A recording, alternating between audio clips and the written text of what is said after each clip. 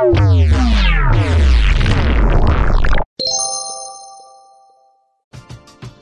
driven by the search for better. But when it comes to hiring, the best way to search for a candidate isn't to search at all. Don't search, match with Indeed. Indeed is your matching and hiring platform with over 350 million global monthly visitors, according to Indeed data, and a matching engine that helps you find quality candidates fast. Ditch the busy work. Use Indeed for scheduling, screening, and messaging so you can connect with candidates faster. Leveraging over 140 million qualifications and preferences every day, Indeed's matching engine is constantly learning from your preferences, so the more you use Indeed, the better it gets.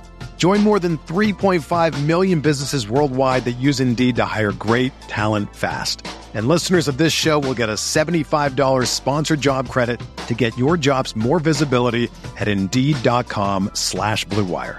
Just go to Indeed.com/Blue Wire right now and support our show by saying that you heard about Indeed on this podcast. That's Indeed.com/Blue Wire. Terms and conditions apply. Need to hire? You need Indeed. Right now, it's time to reclaim your health and arm up your immune system with convenient daily nutrition, especially heading into the flu and cold season. It's just one scoop in a cup of water every day. That's it. No need for a million different pills and supplements to look out for your health.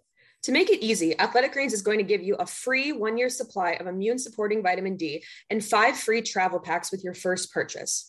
All you have to do is visit athleticgreens.com/CMOS. Again, that is athleticgreens.com/CMOS to take ownership over your health and pick up the ultimate daily nutritional insurance. What's up, CMOS girlies? Live from New York, it's Kate and Emma. We're coming to you with a pod on Monday night. You will hear this tomorrow morning in like a few hours if you're one of the girlies that listens to it at like midnight when it drops. How's it going, Emma?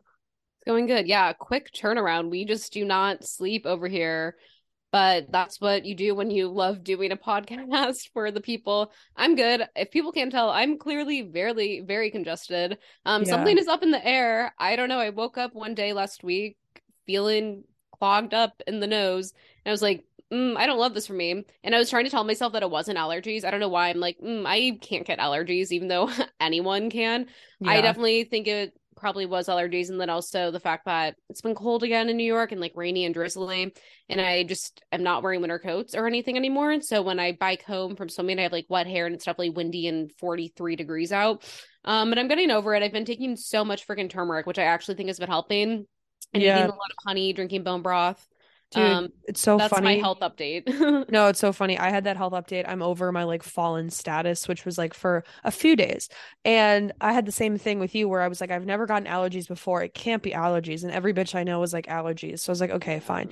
I ran out of my propolis bee spray thing by Beekeepers Naturals, which is like an immunity like lifesaver.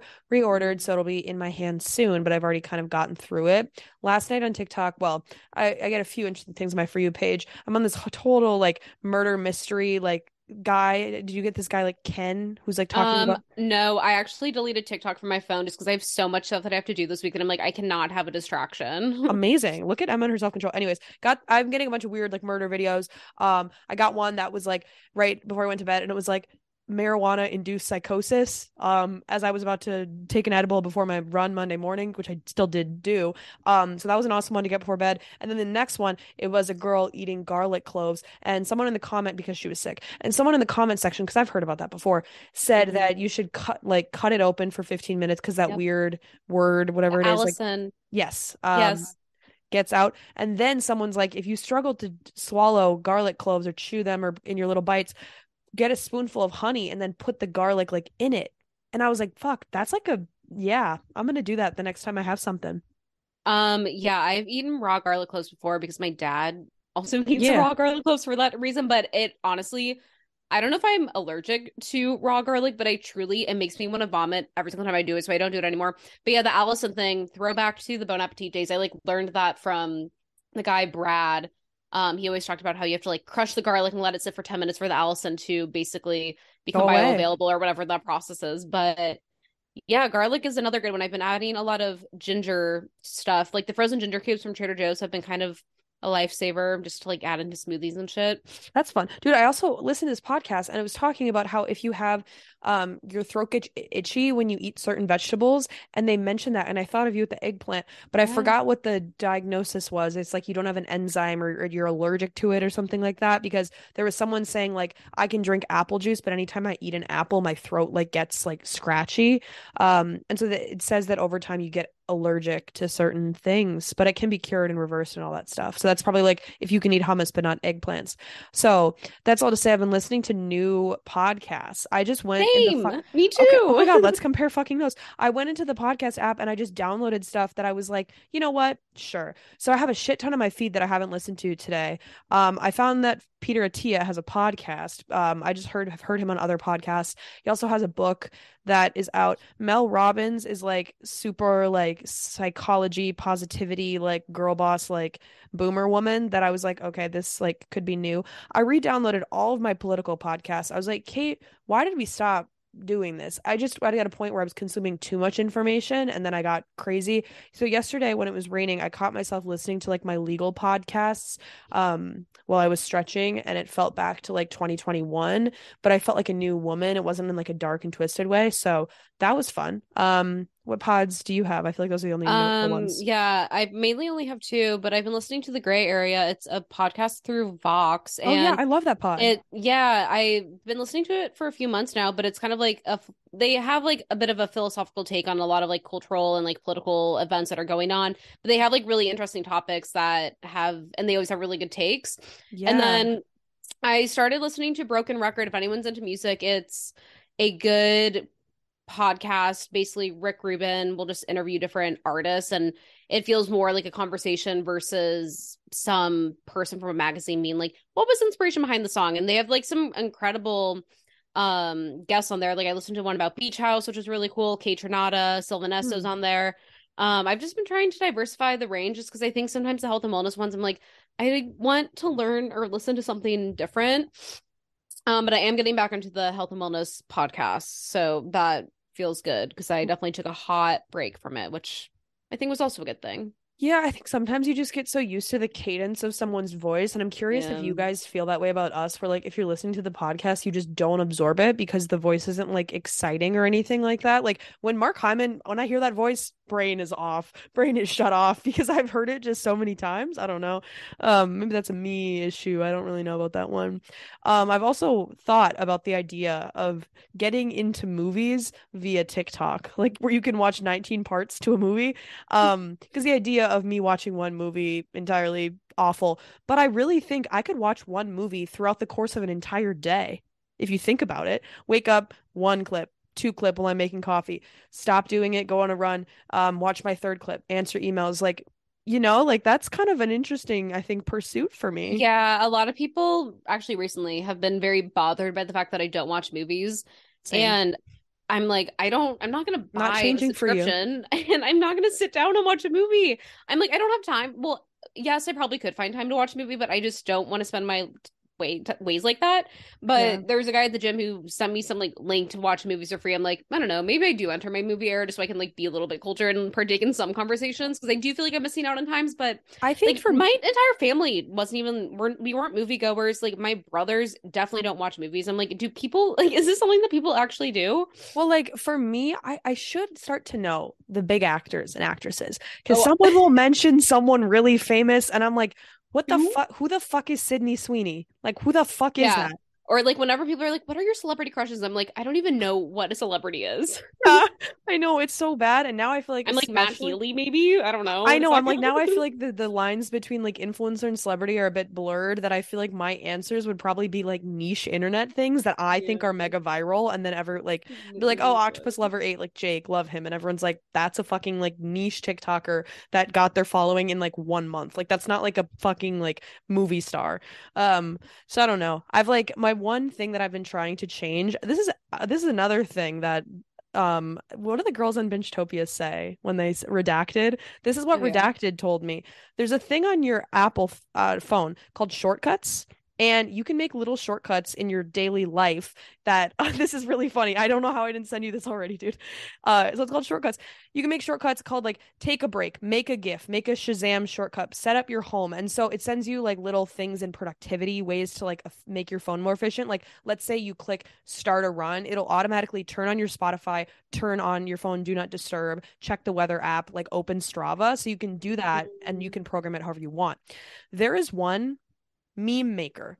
And so literally what the automated thing is, you add this as a shortcut, and all you have to do in the meme maker automation thing is you click into it. It makes you select a random photo from your phone, and it says at the top, it says how many lines, and it says 1 or 2, and then it automatically inputs like it makes a meme out of any photo on your camera roll from this shortcut. Have you made a meme through the shortcut yet? It looks like shitty. Like it looks like those old like 2010 memes where it's like the thick like yeah, action font, So I yeah. haven't used it, but one of my things I'm gonna do this week is play around in this app about shortcuts because it's very interesting. I don't need to get on more productivity, but one thing I need to do is stop checking my phone every 2 seconds, and I need to figure out how to get out of that habit. Yeah, my mind is blown by that one. I definitely could benefit from that likely, but I'm also too lazy to even go into shortcuts and figure that out. Yeah, same. Anyways, we have a lot of intro topics that I'm like, should we leave these for the next pod? Should we talk about them now? I mean, we might need topics for next week. You never know. I'll talk about one of them. Actually, okay, we'll talk about Erewhon. So allegedly, Erewhon is going to have a pop-up in New York. Do you know specifics on it? I just didn't even tap I into just it. know it's going to be a smoothie shop sometime in June. I don't know what part of New York it's Dumbo. It's going to be. Yeah, that actually feels correct. I feel like I did read about it being in Brooklyn. My thing is that I don't really give a shit. I'm not going to go. Like, I don't even feel like I'm missing out as a health and wellness girly that's never been to Erewhon. I'm just like, I can buy carrots anywhere. Like, it's not that deep. I just know it's going to be so annoying. So annoying. Totally. That's also how I feel about the whole, this is very niche, but the Sandy Liang Salomon shoes. Oh like, everyone's like freaking out. Like, one's Let's talk about it. I'm like, you guys, this is so embarrassing and cringe. Like, everyone that you know is going to be wearing these. Like, you're going to be living in this little bubble.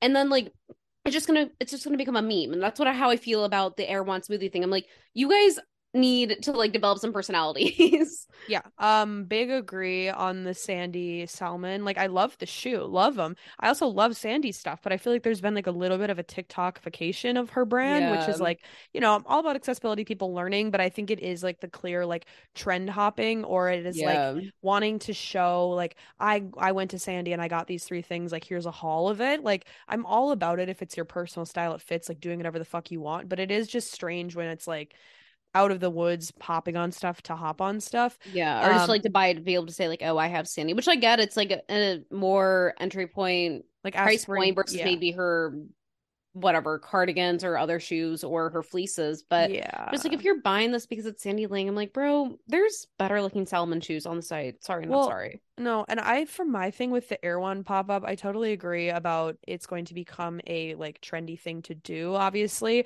I think I'm just sick of a lot of things in New York getting the lines. Like, there's lines for everything. There was an article written a few weeks ago how restaurant prices are like out the roofs. I don't go to restaurants enough to actually like monitor and notice that.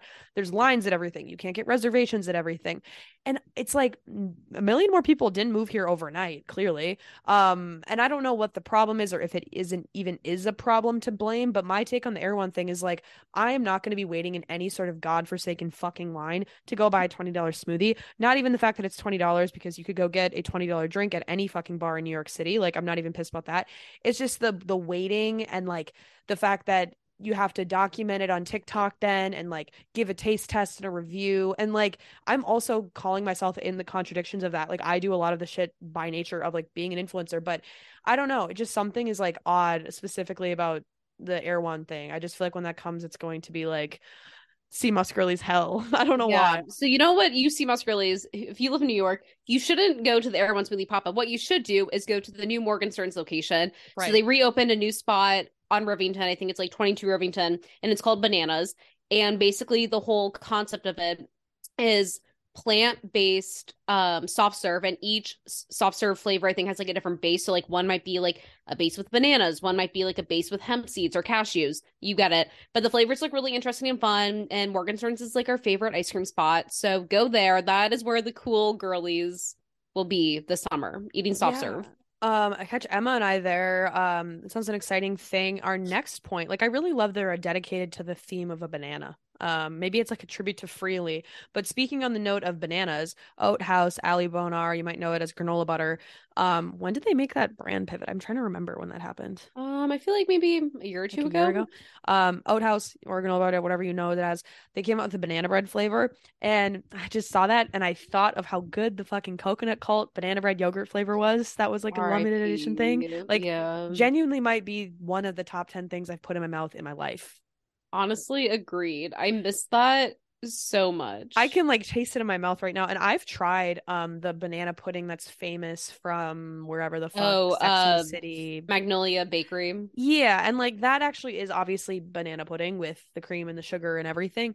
But and I'm not being like a bitch that's like it tastes exactly the same. But the coconut cult thing was so amazing that I'm like shocked and like stunned every time I think about it that I might have to get this banana bread Oat House to have some sort of serotonin in my life, you know. I think you should. Yeah, I think my serotonin is going to be me ordering goat whey protein. Yeah, please tell me more where you found that. No, I was listening to I think the Mark Hyman podcast, one of the most recent ones about like protein, and they were talking about how they add goat whey protein to their protein smoothies, and I was like, I'm interested into this because I want to try whey protein because I know it's I think a little bit better of a protein source versus a plant-based version. Totally. And I found this really cute brand called Mount Capra, and it's like a little goat, and they have a vanilla flavor, and it's like super duper clean. And I think what's interesting is that, with goat whey protein specifically, is that has like the highest level of like branched chain amino acids, and it's like more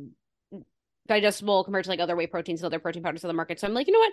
Maybe I like test this out. And it's grass fed A2 milk. So I'm like, nothing can go wrong there. Cause I think some people get really bloated or can have acne flare ups if they do have whey protein. And I'm running out of my Sun Warrior protein. So I'm like, maybe now's the time. Maybe it's time. On that note, I got a TikTok right before we press pod and someone tagged me in it that this one girl orders her cottage cheese from a local farm. One of the girl's profile, she lives in Jersey and she gets it from Pennsylvania. So maybe they could ship to New York City, depending on what part of Jersey she lives in. But on the website, of course, it's like the most janky, like Web 2 or like Web 1 website ever, where you like add stuff to cart and you can like add comments. And so this young girl left a comment on the cottage cheese and she was like, damn, why is your cottage cheese so fire though? She gets a call from this small business owner and he's like, hi, Bethany. I just want to let you know why our yogurt is as good as it is. It's because we use a lot of cream and we don't use a lot of milk. And we have the cottage cheese, it's obviously like there's probably not processing in the pasteurization. Like I don't know if this is like a is raw it like milk raw? place. Is it raw? Don't know, but it looks very different than cottage cheese. It looks like yellow, like in her video, and it's a little bit like denser. But I'm like, fuck, I would, as you tweeted the other day that the Nancy's yogurt is like, or the cottage cheese is there is fucking something so off about it. It's so salty. No, it's not even that it's salty. There's just a really weird tang to it that I can't even describe. But I'm just like, this does not taste like it should be tasting like this, you know? No, I hate it. And I think when I made the cottage cheese yogurt, all I had was that one because all of you fuckers go to Whole Foods now and get the good cottage cheese culture, whatever the good culture cottage cheese. Okay, you know who is always in stock though? The place across the street from me, they're always in stock because no one probably buys cottage cheese in the Lower East Side. But I like don't trust any other brand. And I'm sure like the Whole Foods brand or the Trader Joe's brand I'm sure it's like the same as good culture, but I'm just like, I can't trust it. Or there's this one brand that's like Whipped, which I tried because they only had that one time and it was just like, what the fuck are we doing here? I don't know if I would love that. No, yeah, it's not good. My cottage cheese thing, I feel like I said this last pod, but it's like the chili crisps and Mary's crackers. Okay, yeah, I have. I'm repeating myself. Yeah, you did. Anyways, next point. Also I'm like, wait, what if we just have a whole rambly fucking pod episode? Another rambly pod episode. Is that what the girlies want? Or do you guys want to learn about US and Europe?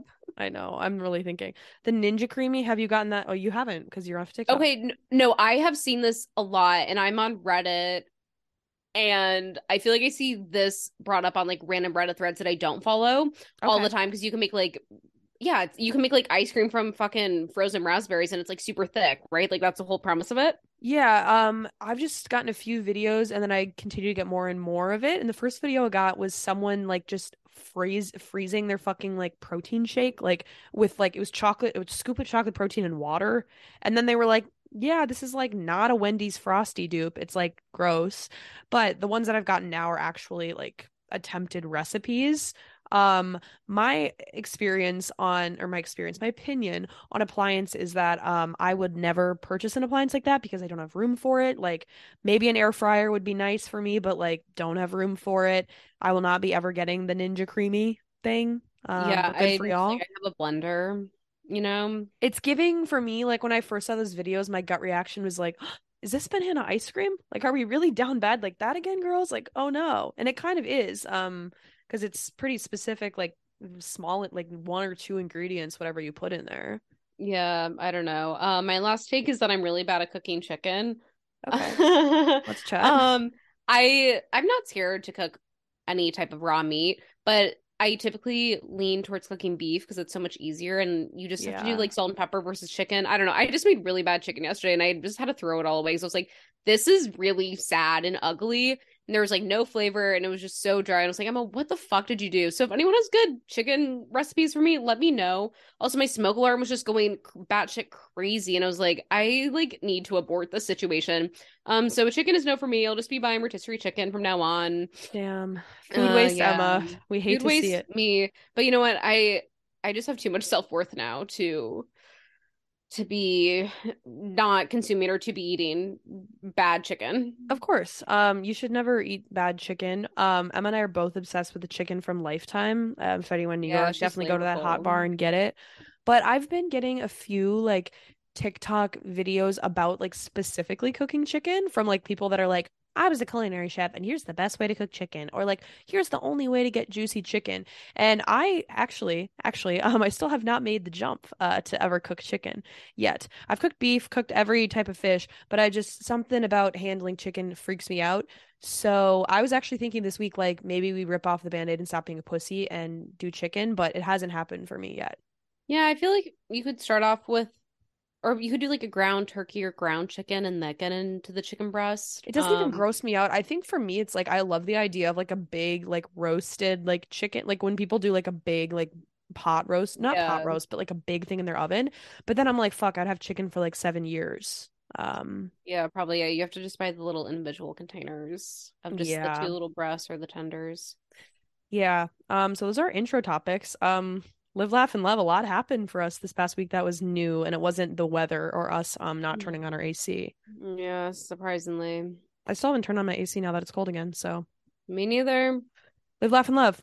Anyways, we're gonna talk about US versus Europe. I kind of thought of this podcast when I was getting a bunch of TikToks of girlies like, oh my God, I go to Europe and I lose 12 pounds and I can eat gluten 12 times a day and not gain a single pound. And I've heard that a lot. I'm sure you guys have heard it too. And so we wanted to do a little investigation if that is bullshit or has some validity to it.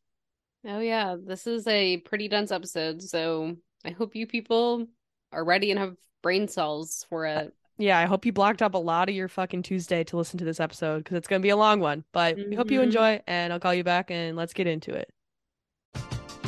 We're driven by the search for better. But when it comes to hiring, the best way to search for a candidate isn't to search at all. Don't search, match with Indeed. Indeed is your matching and hiring platform with over 350 million global monthly visitors, according to Indeed data, and a matching engine that helps you find quality candidates fast. Ditch the busy work. Use Indeed for scheduling, screening, and messaging so you can connect with candidates faster. Leveraging over 140 million qualifications and preferences every day, Indeed's matching engine is constantly learning from your preferences, so the more you use Indeed, the better it gets. Join more than 3.5 million businesses worldwide that use Indeed to hire great talent fast. And listeners of this show will get a $75 sponsored job credit to get your jobs more visibility at Indeed.com/Blue Wire. Just go to Indeed.com/Blue Wire right now and support our show by saying that you heard about Indeed on this podcast. That's Indeed.com/Blue Wire. Terms and conditions apply. Need to hire? You need Indeed. Our next partner is a product that Emma and I take every single day. I started taking athletic greens because I wanted to find a greens powder that actually blended together. The taste is hands down the best greens powder I've been able to find. It even has a mild tropical taste, and you're absorbing 75 high-quality vitamins, minerals, adaptogens, you name it. For me, I started taking athletic greens because I wanted a supplement that actually tastes great.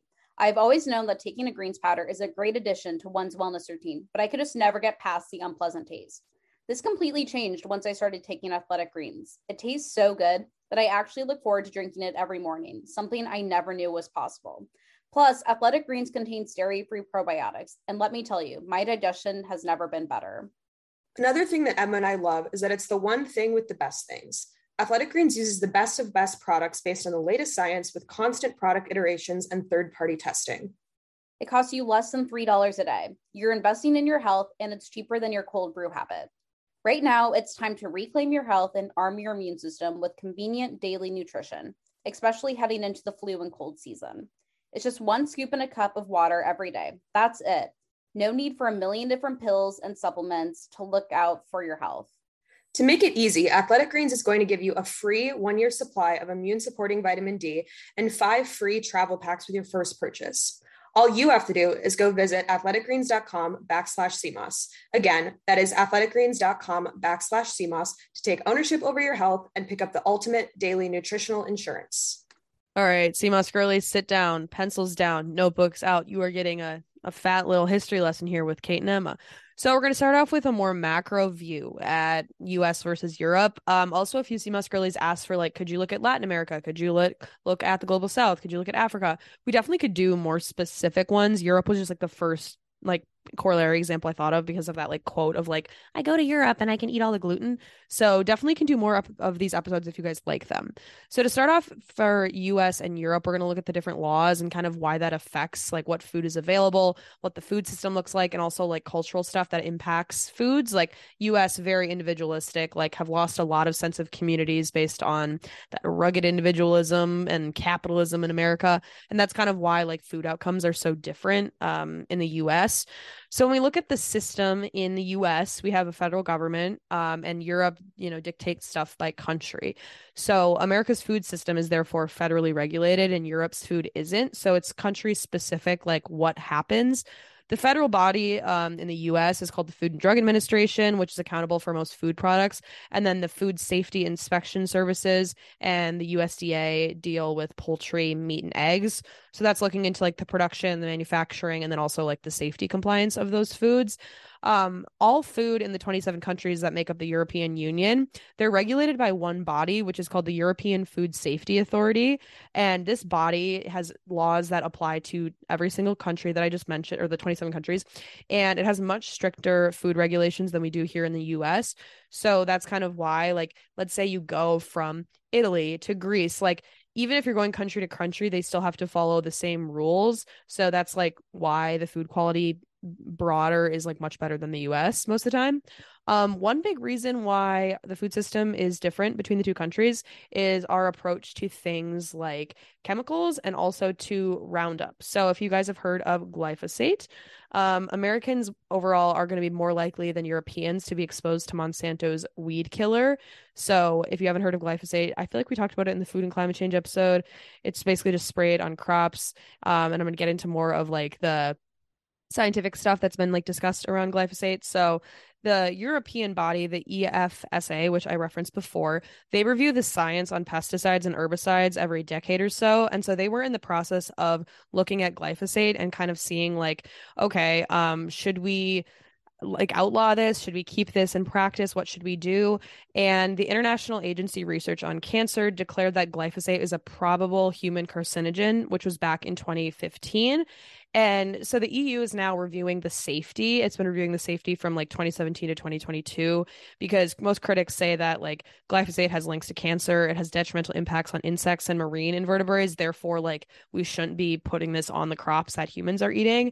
And so the results from this finding, should it be outlawed? It's a yes, but it's kind of more technical than that. So this body called the IARC, they gather health data for the World Health Organization. So that's much broader than just Europe. And they evaluate the hazard of a chemical. And so they look at if it could cause cancer.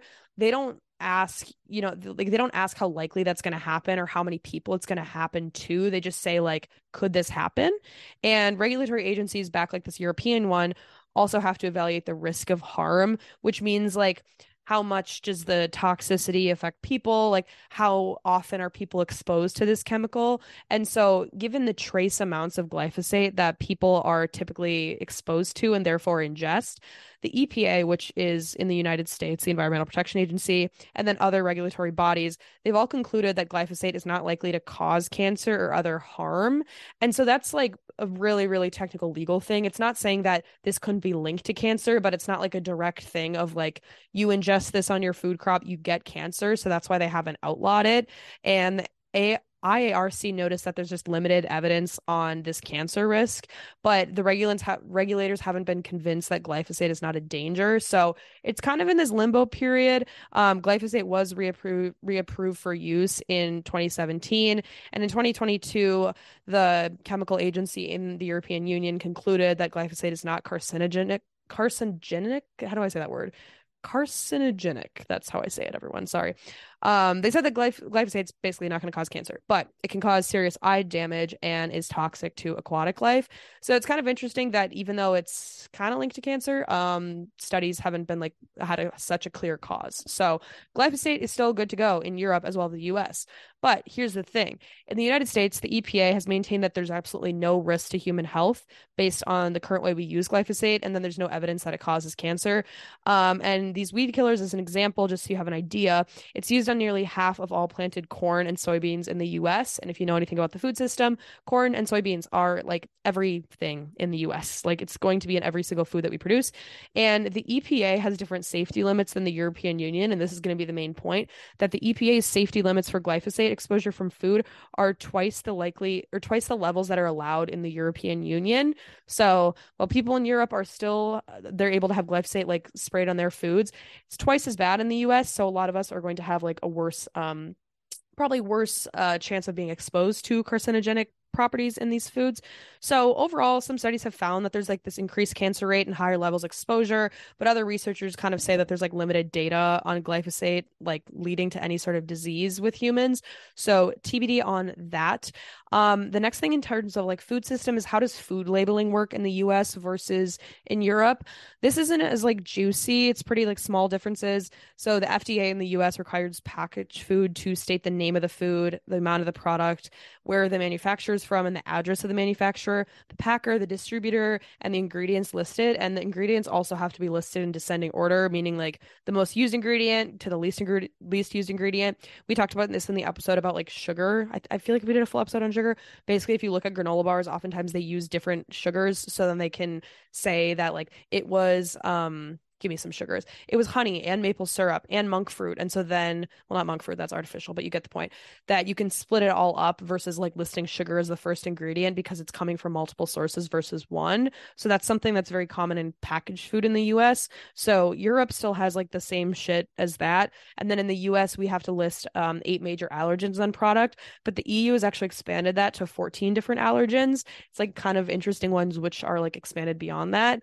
So another interesting thing is that calories in the US and serving sizes go on products, but the EU system doesn't base caloric counts on serving size. So they have like on their products, the number of servings per container isn't required on a European food label. And so food labeling is like mostly similar between the two countries, but the biggest differences become in the part of additives and GMOs, which Emma and I will talk about now and later in the episode.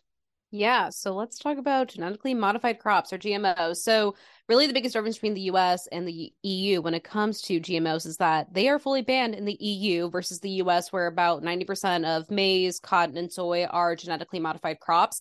These are also subsidized crops, so that is why they are so commonly found in most packaged goods and a lot of like cheap stuff and like most fast food products. And the biggest reason why the EU doesn't allow for GMOs is really because of this risk benefit balance. And so many people, the general public, really view it as very unfavorable due to most of the environmental and negative health impacts that GMOs can potentially cause. But in the US and for countries that do utilize GMOs, the biggest argument for it is that it can significantly boost crop yields. And this is definitely important for when we try to figure out how we're going to feed a growing population, and then also just like food scarcity in general. And also with GMOs, another argument is that it can reduce the reliance for herbicides, but that is not necessarily the case, which I'll get into in a bit. But interestingly, a 2016 report from the National Research Council actually found evidence that yields increased faster in non-GM varieties versus GM corn, cotton, and soy. And then corn yields have also been increasing at a relatively the same pace between both EU and the US over the few decades. So of course, like again, like I said, like how we will feed a growing population is like a separate conversation, but I think defaulting to using genetically modified crops may not be as necessary as we all think, because there is still validity in being able to produce similar yields with just normal farming practices without genetically modified crops versus using genetically modified crops. And like right now, there really is like little evidence to show that GM crops are harmful for those who eat them. But the biggest issue that comes when talking about genetically modified crops is like having to do with glyphosate, which I know Kate talked a lot about just now, but kind of getting into like how does this tie to overall health and like how does this maybe then impact Americans versus Europeans is largely due to like nutrient deficiencies. So most GM crops, they are engineered for the resistance of herbicide glyphosate, and that's why they became so popular in American agriculture. And this would basically allow farmers to spray glyphosate over an entire field, and it would only kill the weeds versus like having to spray the single weeds. It's just much easier to spray an entire field versus like going in between the rows of the corn or the soy to get the weeds and like not touching the plants. But glyphosate, and this is actually something that I learned in this book that I read not too long ago. I think it's called like What Our Plants Ate or How Our Plants Ate or something. The one that it took me 10 months to read. But so glyphosate was actually initially patented as a metal chelator. So its main purpose was to clean out crud in pipes.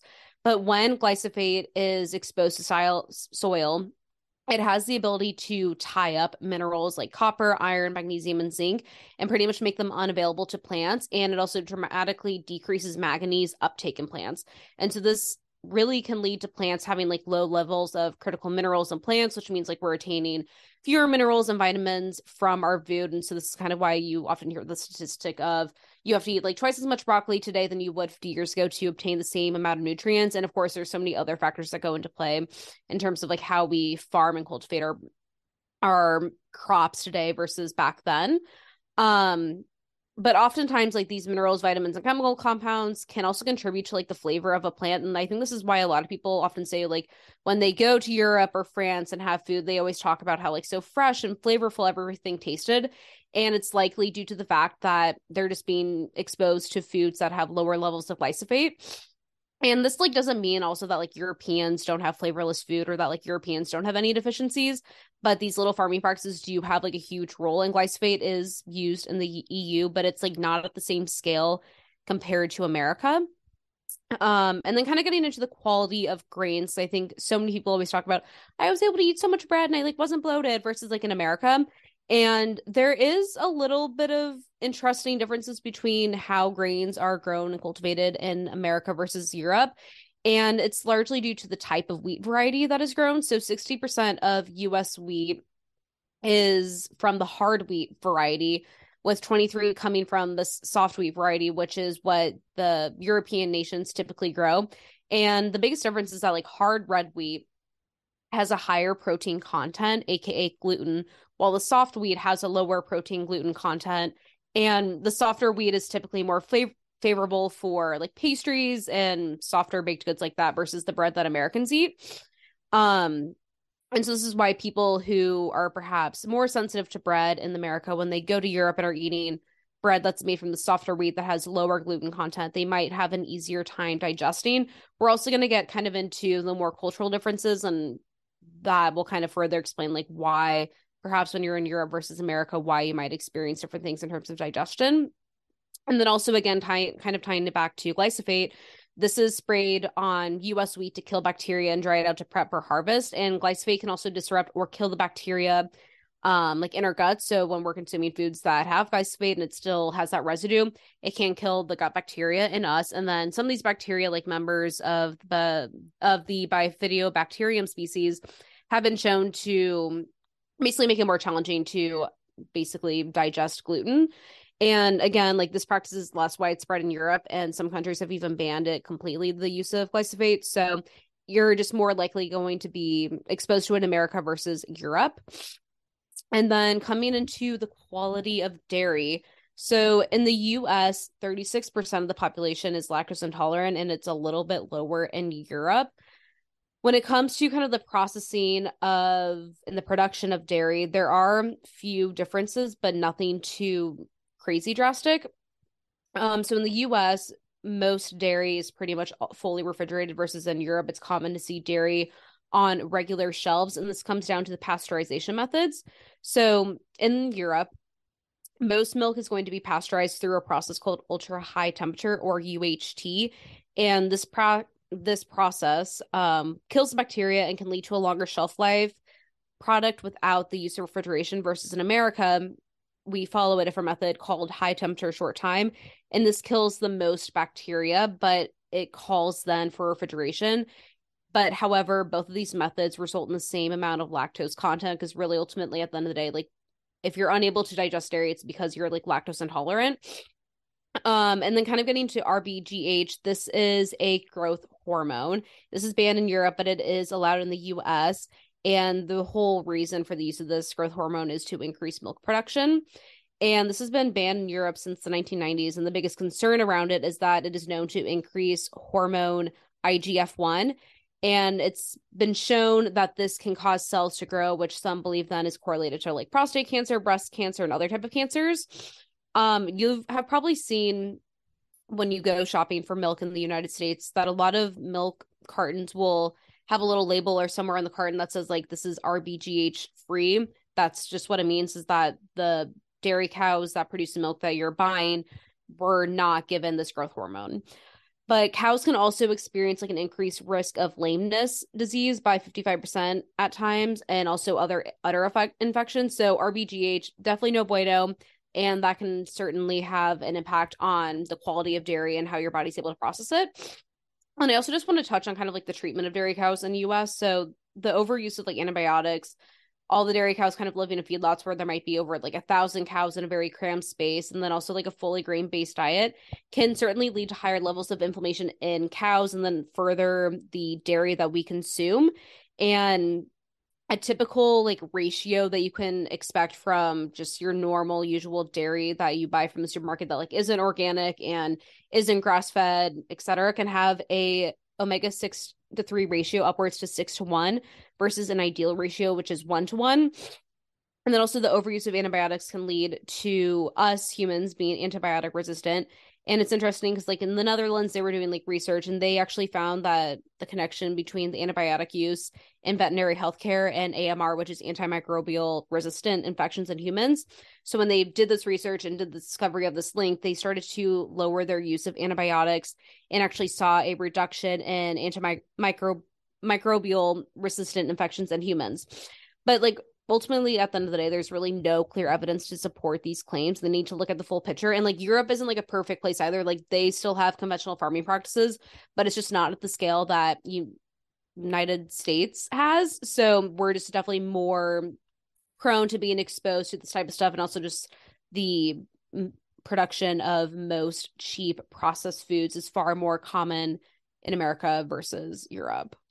Yeah, I was going to say culturally, I think in the United States, after like the World Wars, when fast foods and convenience foods became more accessible, and we didn't have to eat everything that was just like a potato from the ground. We had like new chemicals and additives that can make food have a longer shelf life.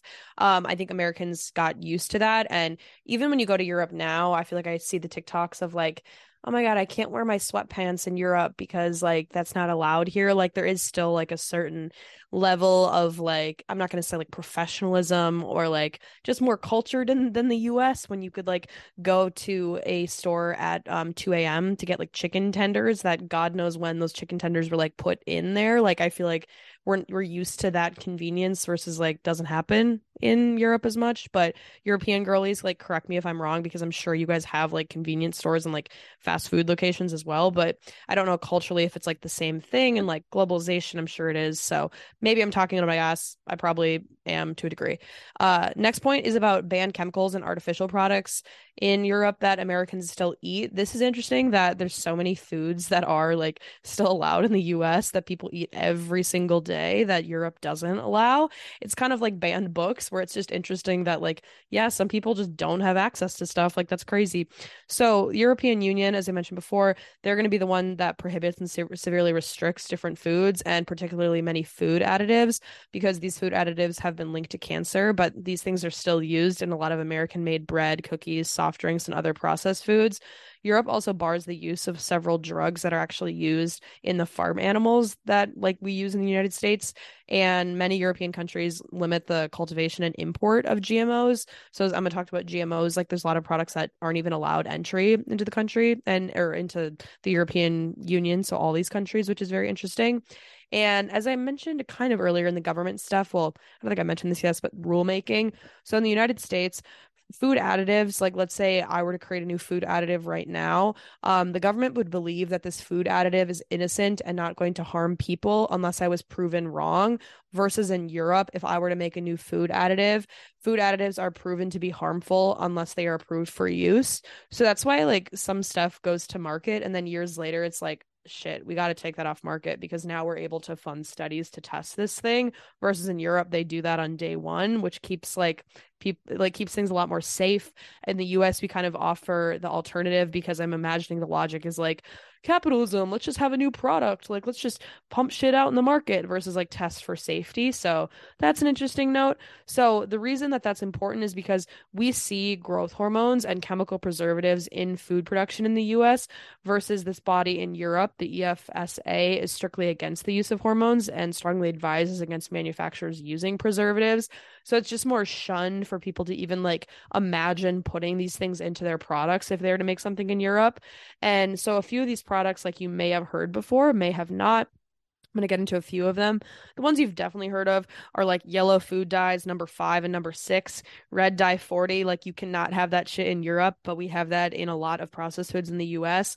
One is called, I'm going to pronounce this wrong. It's called ADA, but it's the fancy chemical name is azodiocarbonamide. And it's a whitening agent that is used in cereal flour and as a dough conditioner. So this breaks down during like the baking into chemicals and it can cause cancer in certain lab animals, but it's still used in the bread at most fast food restaurants. Specifically, Subway uses this. So that's it's cool to know.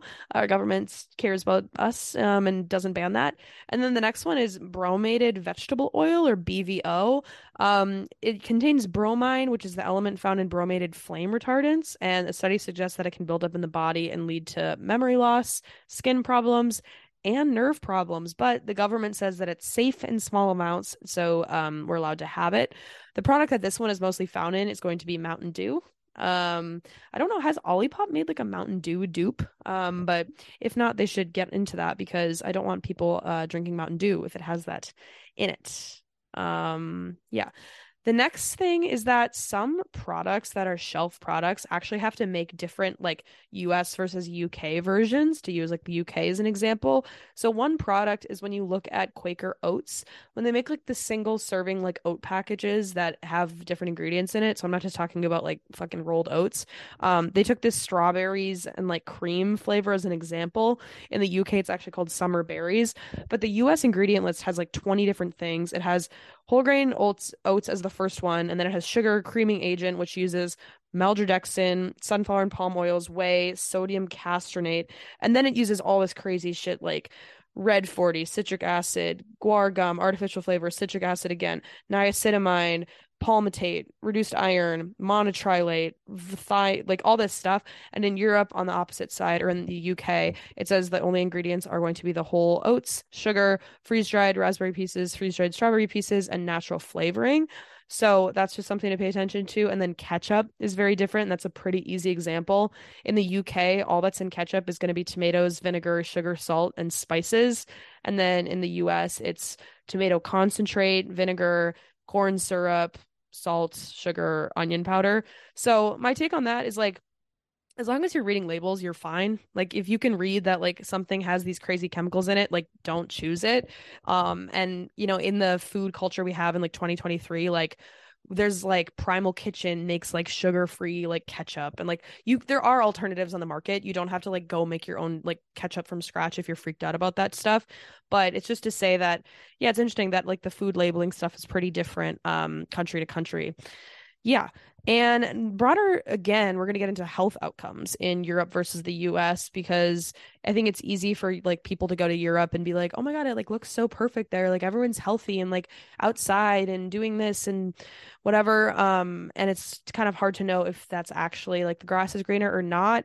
So more on the US. So given America's wealth and status in the world, some people would assume and like you would hope that we would be one of the healthiest nations in the world. Like we have all this access to fresh food and education and information and whatever. But statistics show otherwise. Heart disease is the number one cause of death in the United States, and the Bloomberg Global Health Index looks at the general personal health of a person. So it kind of looks at how our nation's citizens are posed against different health risks. So it looks at tobacco use, high blood pressure, obesity, etc. And it also looks at macro, like systemic stuff, like availability of clean water, average life expectancy, malnutrition, cause of death. Oh, I have a package or something in my door. We'll see if it goes away. I actually don't think that's for me. Sorry if we can. Did you even hear that, Emma? I don't know. I didn't hear it. Oh, awesome. No. Just a buzz that went off. Sometimes when packages are delivered, someone will just like slam all of the buttons, even if it's not for me. Yeah, that happens to me too. Because it's 9 o'clock. Who's trying to get in? Besides the point. I was saying there's this global health index. It looks at like personal health stuff, and then it looks at also like systemic, like if you have clean drinking water in your country.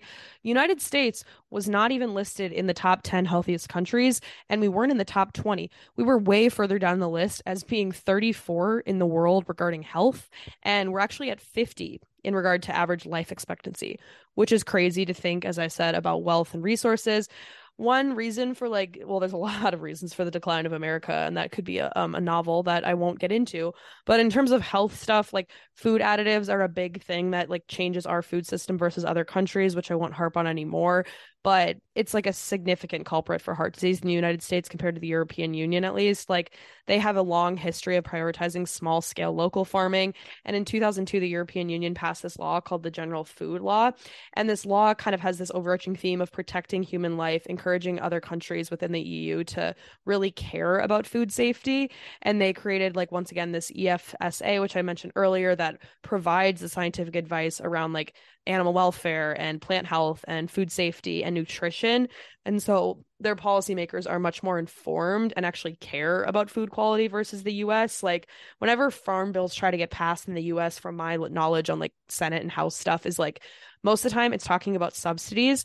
Most of the times it's talking about if there are different like weather fluctuations in terms of like affecting a crop. It's not actually like, let's go update the My Plate thing that is so outdated, or let's go give people like health and nutrition like information from the government. Like that's not something the US cares about. And so another thing I want to say is that like health problems are not random. I think people are like, oh, how did we get in this mess? Like it's a direct choice from our lawmakers. It's a direct response from laws and regulations that have been passed, or the lack thereof of regulations in the US. Like we started in the Reagan era, 1980s, and that's kind of why this like food problem has started. Yeah, and then kind of getting into the whole comment of like, I lost 10 pounds in Europe and I was eating pasta and bread. Like, Yeah. yes, there's obviously some major differences in terms of like how the US and the European nations go about like laws, regulatory practices, and farming practices, but also there's still a lot of similarities. Like people in Europe still have access to, sugar, ice cream, fast food. They also work 9 to 5 jobs where they're probably being very sedentary as well, and like they smoke a lot, drink. There's plenty of opportunity for them to be unhealthy too. But I think too, like when Americans go to Europe, like most of us are going there for a vacation, right? So we're only there for a short period of time, and when you're in Europe, you're likely going to be walking around more. You're probably taking 15 to 20k steps a day, just because there's like a lack of reliance on cars. There are also just cities or places that are more designed to be more walkable places versus US, where most of us have to have a car. There's not really a safe place for you to walk to go to the grocery store or be able to walk to the post office. Like in most parts of Europe, the common amount of like steps that people will take is about like 5 to 6k steps on average, which doesn't seem that crazy, versus the US where it's 3 to 4k, which actually feels a lot higher than what it should be.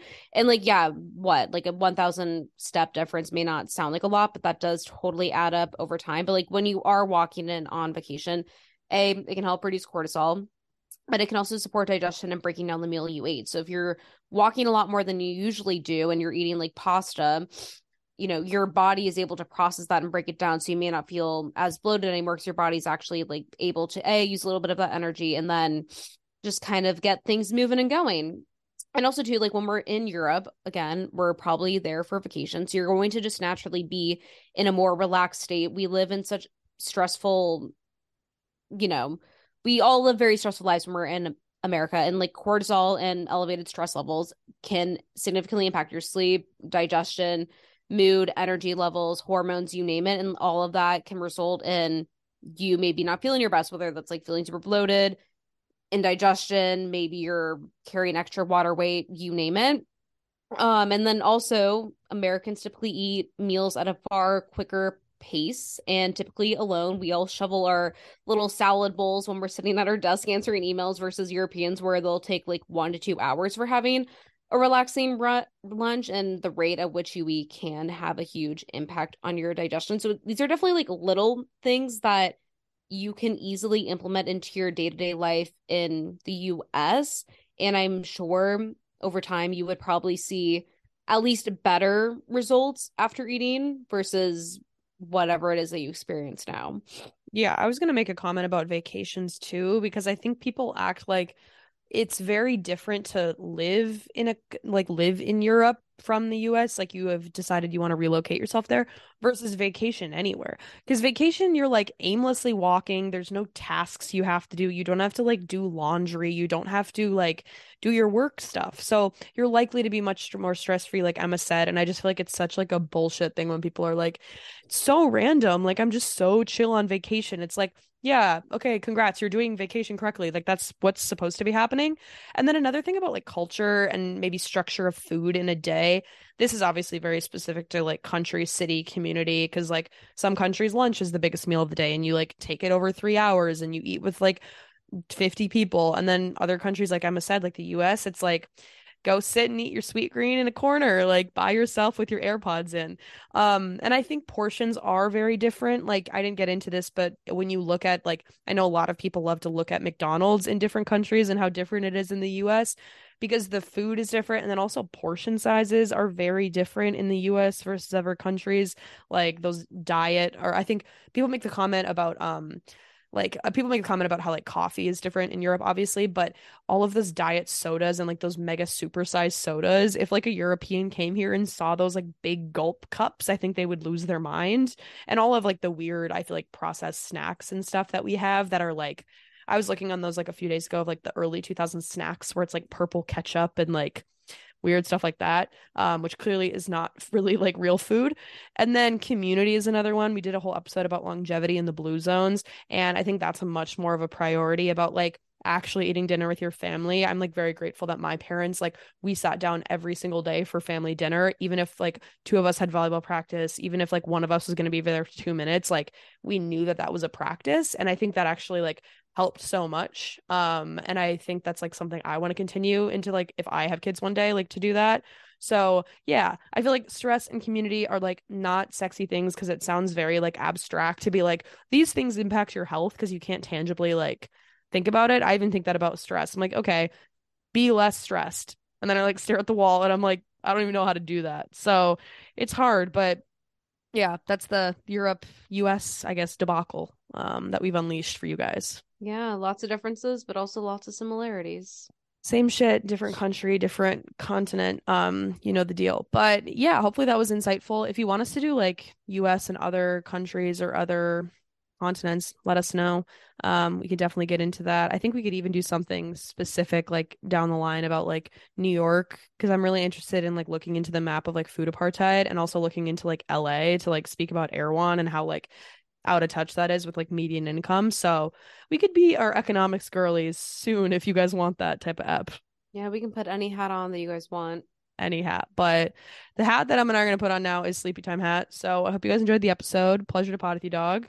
Yeah, super fun stuff. All right. I'll talk to you guys. I'll talk to you, Emma, when I talk to you tomorrow morning about memes. But we'll talk to you guys next week. Like, comment, subscribe, and we'll see you next Tuesday. Night.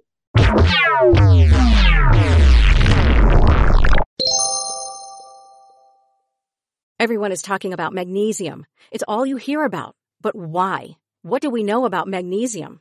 Well, magnesium is the number one mineral that 75% of Americans are deficient in. If you are a woman over 35, magnesium will help you rediscover balance, energy, and vitality. Magnesium supports more than 300 enzymatic reactions in your body, including those involved in hormonal balance. From functional medicine doctors to mental well-being and female hormone experts, we all know that magnesium is the one mineral to improve all aspects of well-being and health. But which one? Magnesium Breakthrough from Bioptimizers, the trusted choice recommended by leading experts with 7 best-absorbed forms of magnesium to ensure your body receives the support it needs for overall well-being. Go to bioptimizers.com/balance today and use code BALANCE10 for 10% off. Support your journey to wellness at bioptimizers.com/balance. Magnesium Breakthrough from Bioptimizers, your foundation to optimal health and vitality.